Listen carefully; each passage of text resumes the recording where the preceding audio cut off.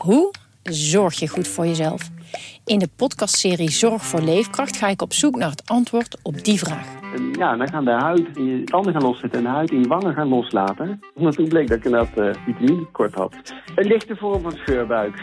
Een vitaminetekort, een scheurbuik? Wil jij weten hoe dit afloopt en wat je hiervan kan leren? Ga naar aflevering 13 van de podcastserie Zorg voor Leefkracht en luister. Radio Milko, Radio Milko, de podcast over FC Groningen. Radio Milko, Radio Milko, Radio Milko, de podcast over FC Groningen. Hier is uw presentator Thijs de Jong. De ene zit met een telefoon in zijn hand, de andere met een krantje. Zijn erbij, jongens? Koffie. Het is een echte maandagochtend, Jonathan. Ja, precies. Ik pak een koffie bij en ga er echt lekker voor zitten, Thijs. Oké, heel goed. Je hebt natuurlijk een vakantietje gehad, hè? Een beetje geen Groningen. Waar ben je geweest? 5 dagen op de Veluwe. Lekker. Ja, heerlijk. In het plaatsje, ik ben het alweer vergeten welke plaats. Ik heb ze in de vissenvoetbal nog genoemd. Lunteren? Lunteren, ja. Lunteren, ja. Ja, maar daar zit je op die Veluwe, jongen. En die bossen, je ziet ze bijna voor je ogen geel en rood kleuren. Ja. En je ruikt die heerlijke herfstgeur. Het is 's ochtends alweer koud. En hangt nog, als je vroeg wakker bent, wat ik zelden ben. Maar we hadden ook een kleine van 10 maanden, 11 maanden bij ons. Dus dan sta je wat vroeger op. En dan zie je nog die mistdampen boven de grond optrekken. Heerlijk. Zwijntjes gezien? Echt een hert gezien. Geen ree, hè, want een hert, want reetjes wij. 2 konijnen en een eekhoorn. Oh, eekhoorn vind ik altijd mooi. Ja. Het schijnen enorme vlooienbalen te zijn, hè? Eekhoorns. Ja. Oh. Ja, je moet nooit Ja, dat heb ik eens een keer gelezen. Neem nooit een eekhoorn in huis, want dat zijn enorme vlooienbalen. Je moet gewoon überhaupt nooit een eekhoorn in huis nemen. Ik zou dat sowieso niet doen. Grapje. Voordat we de dierenbescherming op ons dak krijgen. Heel goed. Toen kwam je terug van vakantie en mocht jij naar Groningen tegen FC Utrecht. Is het geen genot? 0-0. Wie zegt het ook altijd? 0-0. Ja, dat was zo'n Herman Kuiphof. Frits van Toerhout. Oké. Ken je Herman Kuiphof? Ja, Tjuiphof. Oké. Over Tjintval in de Tjuip. Ja. Zeker. Ik ga even het werk van William doen, natuurlijk. Oh ja. Stond er een alinea in die de moeite waard is? Want dat hebben we afgesproken. Hè? Alleen nog alinea's die de moeite waard zijn. Uiteraard. Oké. Stond hij erin. Het is je weer gelukt, William. In de eerste helft pareerde hij met zijn uitgeschoven rechterbeen de schuiver van Simon Gustafsson. Kort na rust was het linkerbeen dat de lage kopbal van Sander van der Streek op miraculeuze wijze van de doellijn haalde. Sergio Padt acteerde tegen FC Utrecht als de verbeterde versie van Inspector Gadget. Met als enige verschil dat de doelman van FC Groningen zich bediende van ledematen van vlees en bloed. In tegenstelling tot de technische snufjes die het tekenfilmfiguur in zijn lichaam ingebouwd heeft. De keeper was zijn gewicht in goud waard en redde een punt voor de trots van het noorden. Ja. Hoe zwaar is hij eigenlijk? Nou, behoorlijk zwaar. Nee, Padt is uit sinds de zomer. Is eigenlijk sinds de coronacrisis iets lichter lijken dan hij vroeger was, of niet? Hij is uitermate afgetraind. Ik herinner mij serieus. Ja, ik herinner mij een exorbitante foto op Instagram afgelopen zomer, waarin hij met zijn vriendin Melanie stond te poseren. Allebei in zwemkledij. En voor mijn gevoel zit er geen grammetje vet meer aan. Nee, maar, ze zeggen ook wel eens, hè, de camera adds 10 pounds. Hè? Ik bedoel, dat het lijkt alsof je zwaarder wordt. Dat is zelfs met Pad. Want als je hem in het echt ziet, vind ik hem altijd dunner lijken dan wanneer je hem op tv ziet. Heb ik ook bij jou bijvoorbeeld. Als je hier voor me staat, zie ik gewoon een afgetrainde man. De visservoetbal denk ik al, weet je wel, daar kan iets af. Maar komt ook door die vette vis. Dat heb je, maar als ik jou in het echt zie, scheelt het ook een hoop. Ja, nee, goed, zo is het met... ik weet niet of... even serieus, jongens. Hij maakt gewoon hartstikke afgetrainde indruk. Die coronacrisis, ik heb het idee dat hij alleen maar water heeft gedronken. Ik weet niet of ik dat al eens een keer heb verteld, maar wij waren op een avond uitgenodigd bij Hans Nijland thuis. En Sergio Padt woont daar vlakbij, hè? In hoe heet het daar? Kropswolde, ja, Meerwijk, geloof ik, hè? Hele mooie wijk. Heel mooi, villa-achtige nederzetting. aan de boorden van het Zuidlaardermeer. En toen, wij waren daar bij Nijland op bezoek om terug te blikken op zijn 23 jaar directeurschap. En op een gegeven moment, als Nijland een klein borreltje op heeft, dan wil hij nog wel eens muziekinstrumenten gaan bespelen. En een van die 2 muziekinstrumenten is de trompet. En zijn vrouw Marieke die haalde de trompet uit een of andere zijkamer. En Hans die zette zijn concert in. Maar het was mooi weer nog. En de deuren stonden wijd open. En dus die trompetkreten, voor mijn gevoel, ik heb er weinig verstand van, maar ik weet niet of het kan niet wat van. Ik denk dat Henk de Haan nog beter trompet speelt. Maar, dat wil wat zeggen, bedoel je? Henk, ik vind dat Henk altijd wel mooi trompet kan trompetten, zoals hij het zelf zegt. Trompetteren. Maar goed, die trompet die schalde dus over het Zuidlaardermeer. En dat geluid draagt blijkbaar ver. Een soort lokroep voor Sergio Padt is dat? Er wordt gedronken bij Nederland. Nederlands telefoon lag op de tafel. En ik zag op een gegeven moment een berichtje binnenkomen. Ik zat gewoon aan tafel. En ik zag van... Het berichtje luidde: Hans, kun je alsjeblieft eens ophouden met het trompetteren? De hele buurt heeft er last van. En ik zag wel het afzetten, Sergio Padt. Dus ik doe Nederland erop wijzen. En hij moet hierin meekomen. Dus Sergio Padt die kwam 5 minuten later stapte Sergio Padt, die toevallig een wandeling aan het maken was met zijn vrouw. Ja. Stapte de kamer binnen. En wij zaten dus aan een borrel. Maar Sergio Padt, ik dacht van, op dat moment was het nog zomerstop, zeg maar. De competitie lag stil. Ik denk van, kan hij ook wel een borrel pakken? Ik zeg nog tegen Sergio, ik zeg van, jongen, je hoeft je niet in te houden omdat hier toevallig een journalist aanwezig is. Nee. Maar want dat deed de journalist zelf waarschijnlijk ook niet die avond. Hij was niet te verleiden. Hij dronk keurig een glas water en nog een glas water. En zijn Melanie zei ook: Sergio zit de hele zomer al aan het water. En daarbij bedoelden ze niet het terras aan het Zuidlaardermeer, maar gewoon echt in het glas. In het glas, ja. En goed, korte tijd later kwam die foto. En daar zag je het ook aan. Hij ziet er echt afgetraind uit. En misschien heeft dat wel iets te maken met zijn aflopende contract natuurlijk. Want hij hoopt natuurlijk nog op een prachtig mooi avontuur in 2021. En moet het een avontuur in het buitenland worden trouwens? Of? Ik denk dat hij wel open staat voor een land waar je heel veel geld kunt verdienen bijvoorbeeld. Ja. Maar over Nederland gesproken, ik zag een tweetje van hem gisteren. Hij zei, het is de beste keeper in Nederland, hè? Ja, maar we moeten hem selecteren. Wat vind jij ervan? Ik heb dat tweetje ook gezien. In Nederland kun je in deze natuurlijk niet helemaal een objectieve bron noemen. Want ze zijn vroeger waren ze directeur en werknemer. Even voor de duidelijkheid, in dat tweetje stond dat hij vond dat Padt in Oranje moest. Wat ik zei, vroeger waren ze directeur en werknemer. Ze waren toen ook al buurmannen en nu zijn ze zelfs goede vrienden. Dus je moet er ietsjes afdoen van het tweetje, maar ook niet al te veel. Want het is natuurlijk een feit dat Sergio Padt tegen FC Utrecht een wereldpartij keepte. Maar hij zei de beste keeper van Nederland. Maar dat klopt niet helemaal.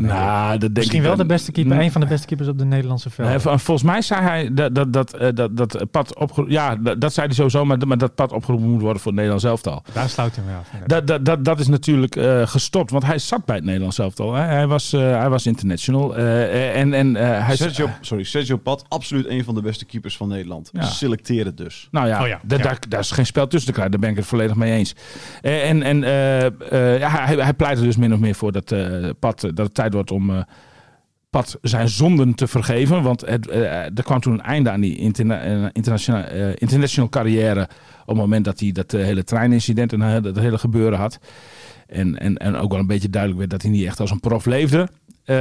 Maar ja, goed, ik vind dat je zo'n jongen daar niet de rest van zijn carrière op af kan rekenen. Dus ja, ik zou het als ik de bondscoach was, zou ik het zeker eens heroverwegen. Is hij beter dan Bizot? Nou, ik denk dat hij de concurrentie in ieder geval aan kan, ja. Dat denk ik ook wel, ja. Zeker gezien zijn huidige vorm. Nou ja, zijn optreden van gisteren. Precies, ja, zeker. Ja, en ook de huidige vorm van Bizot. Ook, ja. Dus ik vind het geen rare suggestie van vriend Hans Nijland. Al 3 keer de 0 gehouden in het seizoen, Padt. ADO, Ajax en Utrecht. En gisteren was het dan natuurlijk ook echt een glansrol voor hem. Ik beschrijf in die alinea dan 2 momenten, maar het waren wel 4 of zo waarop hij een zekere goal voorkwam. Ja. En alle credits in dit geval voor Sergio Padt, die kan er even weer tegen. Ja. Hè? Zeker. Radio Milko. Radio Milko. Dan hebben we het over Groningen 3 keer de 0 al. Het is Buijs nu alweer gelukt na 6 wedstrijden om een soort stabiele organisatie van te maken. Ja. Nou ja. Je moet wel eerlijk zeggen dat als er een goal had kunnen vallen, dan was dat een goal voor FC Utrecht geweest. Ja. Hè? Want ik hoor iedereen roepen over FC Groningen een fantastische eerste helft en de tweede helft werd het minder. Maar in die eerste helft hadden ze inderdaad het meeste van het balbezit. Maar tot hoeveel kansen heeft dat geleid? Niet weinig. Nou. Een keer heel weinig, twee schoten. Ja. En dat was het dan wel zo'n beetje. Dus dat moeten we ook niet overdrijven. Als er één ploeg recht had op de overwinning, dan was het FC Utrecht geweest. Ja. Maar goed, oké, die stabiele organisatie staat wel weer met totaal andere poppetjes dan voorgaande jaren. Hè. Dat is toch wel iets, dan moet je Buijs dan wel nageven. Hoewel er op dit moment ook veel kritiek op Buijs klinkt. Met name vanwege zijn wisselbeleid. Daar komen we zo nog op. Ja, okay. Mooie cliffhanger. Ja, heel leuk. Ik vind het vooral bijzonder dat het zo snel lukt. Want de eerste wedstrijd was tegen PSV natuurlijk. Was 3 tegendoelpunten. Dat kan gebeuren. Ja. En Twente vrij kort daarna ook 3 tegendoelpunten. Ja. Dat waren met Twente individuele fouten. Er zijn echt wel mindere verdedigers. En nu wordt het lastiger om ook op die manier te gaan voetballen. Maar toch... lukt het hem vrij vlot om daar gewoon weer toch iets... ik vraag me dan altijd af of de individuele kwaliteit zijn. Dus dat de individuele ontwikkeling is. Hè? Want zoals Wessel Dammers, die ging tegen Twente natuurlijk een paar keer ernstig de fout in. En die is de laatste 2 wedstrijden weer uitermate stabiel. Daarvan kun je zeggen van... Want na die wedstrijd tegen Twente heeft Buijs wel getwijfeld of hij de verdediging zo moest laten staan. Met Itakura en Dammers centraal. Hij heeft ook wel gedacht van misschien kan Van Hintem wel naar het centrum worden gehaald. En dan zou Dammers er misschien wel uitgaan. En Itakura op de rechterpositie, Van Hintem op de linkerpositie achterin. In het hart van de defensie. Maar hij heeft het laten staan. Hij heeft die jongen dus ook het vertrouwen gegeven. En ik denk dat ook heel belangrijk is. Maar dat is dus wel interessant. Kennelijk heeft hij achterin een idee. Hè? En als het een keer misgaat, laat hij ze wel staan. Ja. Waardoor spelers misschien wel een bepaald vertrouwen krijgen. En het ook zo goed gaat. Ja. Waarom doet hij dat dan voorin eigenlijk niet? Dit is het bruggetje, begrijp ik. Dit is het bruggetje. Dat is toch wel bijzonder. Want kennelijk bedenkt hij dus wel van... laten we iemand niet meteen afrekenen op bepaalde fouten. We laten het zo staan. En ook gaat het een keer mis. Hè? We zijn niet bezig met een plan. Maar kennelijk heeft hij wel een plan achterin. Maar niet echt een plan voorin. Want daar... je kan de matchwinner van Ajax... kun je dus kennelijk nu in één keer 90 minuten op de bank houden. Ja. Maar dat is toch vaak zo in het voetbal? Ik bedoel, verdediging wissel je veel minder snel dan aanvallers. Ja... hoe laat ging Nick Bakker eruit tegen bij FCM? 45e minuut. Oké, ja precies. Dus het ligt er maar net aan hoe het draait natuurlijk. Hè? Ik bedoel, als die defensie niet goed in elkaar zou zitten bij FC Groningen, dan zou Buijs ook ingegrepen hebben. Alleen voor het passeren van Balk, laten we het dan zomaar noemen. Ik bedoel, hij heeft nog maar 1 keer in de basis gestaan natuurlijk tegen Ajax. Wel gelijk matchwinner inderdaad thuis. Maar daar geeft hij zelf voor hemzelf dan wel valide argumenten voor. Hij zegt dat een jongen van 19 nog niet het niveau heeft van de andere A-selectiespelers. Okay, en dat die verder zijn in hun ontwikkeling en zo. Dat een jongen van 19, eigenlijk zegt hij daarmee dat per definitie een jongen van 19 dat niet heeft? Nou ja, ik denk dat hij dat in het geval van Robben niet had gezegd. Nee. Die al op zijn 17e debuteerde natuurlijk. Hè. Dus dat is ook maar net welke jongen van 19 je voor je hebt. Ja. Het is wel zo dat in aanvallend opzicht de concurrentie bij FC Groningen op dit moment erg groot is. Iedereen is fit, hè? De volledige selectie. Er staat niemand meer in de ziekenboeg. En dan heb je ineens heel veel opties voorin. Dan heb je het over een Patrick Joost. Dan heb je het over Arjen Robben. Dan heb je het over Remco Balk. Dan heb je het over Strand Larsen. Dan heb je het over Suslov. Dan heb je het over... Hankouri. Ja,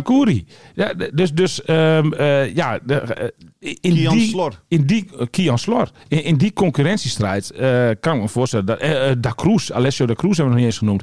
Noem je zo wel 8 opties. Hè, voor de aanvallende linies.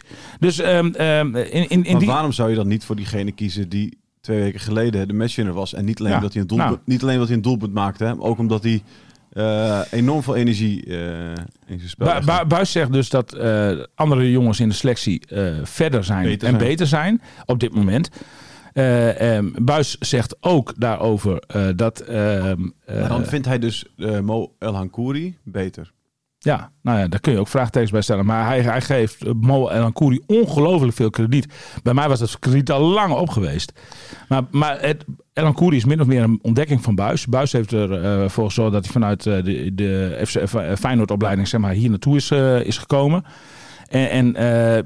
Blijkbaar laat je een eigen oogappeltje zeg maar, niet zo makkelijk vallen. Maar wil je misschien Balk ook niet even met beide voeten weer even op de grond zetten? Ja, maar dat is toch helemaal niet nodig bij zo'n jongen? Waarom zou je dat doen?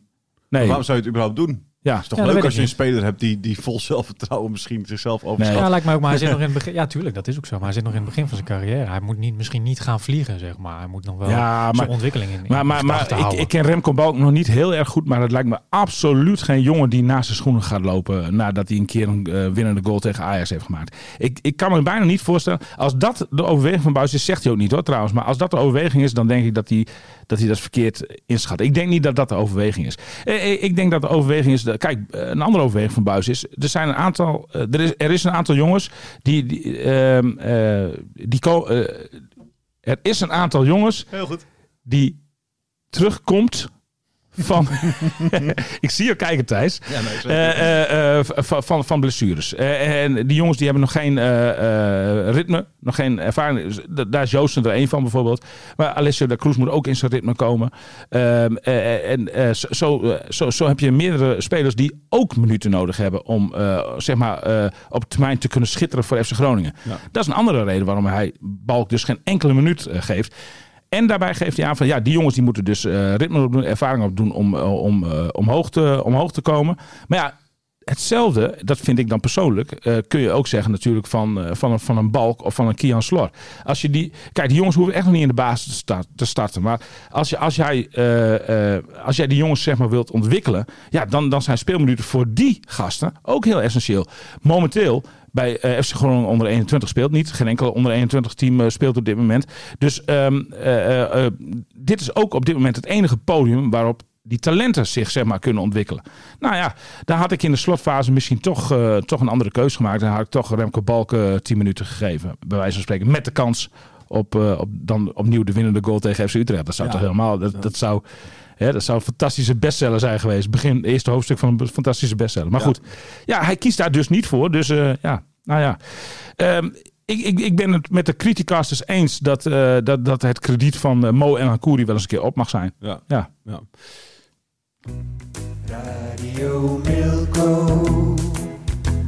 Radio Milko. Stand Larsen, William. Ja. Jan van Dijk. De oud-trainer van FC Groningen. Mr. FC Groningen. Ja. Moeten we natuurlijk als eerste noemen. En als laatste nog analist van het Dagblad van het Noorden zei... Dat is geen beste spits, zegt hij over Stand Larsen. Vind jij dat ook of niet? Want, nee. Ik wil de woorden van Jan ook wel enigszins nuanceren. Ik denk dat hij het ook iets anders bedoeld heeft. De kop natuurlijk van. Ja, precies. Kijk, hij vindt Stand Larsen geen beste spits in de manier waarop hij gebruikt wordt. Dat is op zich iets anders. Ik denk dat Jan ook niet heel erg kapot op zich is van Strand Larsen. Maar kijk, Strand Larsen is een hele lange grote jongen. En dat lijkt in ieder geval qua... we kennen hem nog niet goed genoeg om die conclusie definitief te trekken. Maar hij lijkt in ieder geval qua postuur een kapstokspits. Ja. Dus een spits die een balletje kan vasthouden. En daaromheen dan bewegende spelers nodig heeft. Technisch vaardige spelers aan wie hij het balletje af kan leggen. Bijvoorbeeld een Remco Balk. We hadden het net over hem. Maar daar zou volgens mij Balk prima in die rol zou hij misschien... Ik had het koppeltje misschien wel laten staan. En aansluitende middenvelders dan natuurlijk ook. En aansluiten, zeker. Dat heb je ook niet per se als je Van Kaam en Matusiwa opstelt. Nee. Maar nu op dit moment worden er andere dingen eigenlijk van Strand Larsen verwacht die hij misschien wel minder goed kan. Of hij echt snelheid heeft is nog niet echt bewezen. Of hij zelf heel technisch heel vaardig genoeg om vaak te kunnen scoren is absoluut nog niet bewezen. Dus, maar anders haal je hem toch niet? Nee, daar heb je wel een punt, denk ik. Ja, als je zo'n speler haalt, dan moet je ook je systeem erop aanpassen. Dat denk ik ook. Ja. Maar ja, goed. Ja, en daar zat dan met name de kritiek van Jan van Dijk in. En ik denk dat hij daar wel een punt heeft. Ja. Ik zou zelf Strand Larsen zeker nog niet op willen geven. Ja. Ik zag hem een moment eventjes dat hij een bal... ingespeeld kreeg. Een vrij lastige bal die hij keurig aannam. Ja. Lichaam goed tussen, bal keurig afgeven en weer door. Ik vind het een prima speler, moet ik zeggen. Hoor. Ja. Maar als jij met allemaal middenvelders speelt die niet de drang hebben om naar het doel van de tegenstander te lopen. Dan wordt het lastig. Dan wordt het vrij lastig. Ja, want dan het enige wie hij hem af kan spelen is een keer iemand die naast hem staat toevallig. Maar ja, die zijn vaak ook al half gedekt dan. Dus er is nooit een middenvelder die... Je moet er meer in zijn kracht benutten. En dat betekent... Ik zie een situatie voor me, zo'n verre ingooi van Bart van Hintem, die hij dan doorkopt. Ja. Op de man die achter hem stond. Ik weet niet meer wie dat was. 2 man stonden daar. Ik denk die kon hem Lundqvist. inkoppen. Ja, precies. En die bal die ging ook... die ging over. Maar dat is het probleem van Lundqvist. Hè? Best wel vaak doelpoging, maar nooit binnen de palen. Ja. Maar goed, dat is weer een andere discussie. Maar met de voet. Kijk, op dat moment wordt zo'n Strand Larsen in zijn kracht benut. Ik denk dat je daar veel... Ja, dat je daar veel meer op moet richten. Vaker ingooien op Strand Larsen. Dat is eigenlijk het devies ook. Nou ja, benut hem in zijn kracht. Hè. Ja. Je laat mij ook geen stukjes schrijven over een of andere hoogculturele voorstelling in een klein theater. Dat moeten we niet gaan doen. Nee. Ik word ook in mijn kracht benut door mij op voetbalwedstrijden van de FC Groningen en FCM en zo in te zetten. Veel volksere dingen. Nou ja, ik ben een volkse jongen. Ja, dus daar loop ik niet voor weg. Daar twijfelt ook niemand aan. Nee hoor, zeker niet. Radio Milko. Radio Milko. Tot slot, Arjen Robben. Ja. He's back. He's back, baby. Dat was natuurlijk een van de hoogtepuntjes gisteren. En naast Sergio Padt was hoogtepunt nummer 1. Hij kreeg trouwens ook vette complimenten van Robben zelf. Hè? Robben zei van... ik denk dat het toch wel iets doet met het spelen. Denk je niet?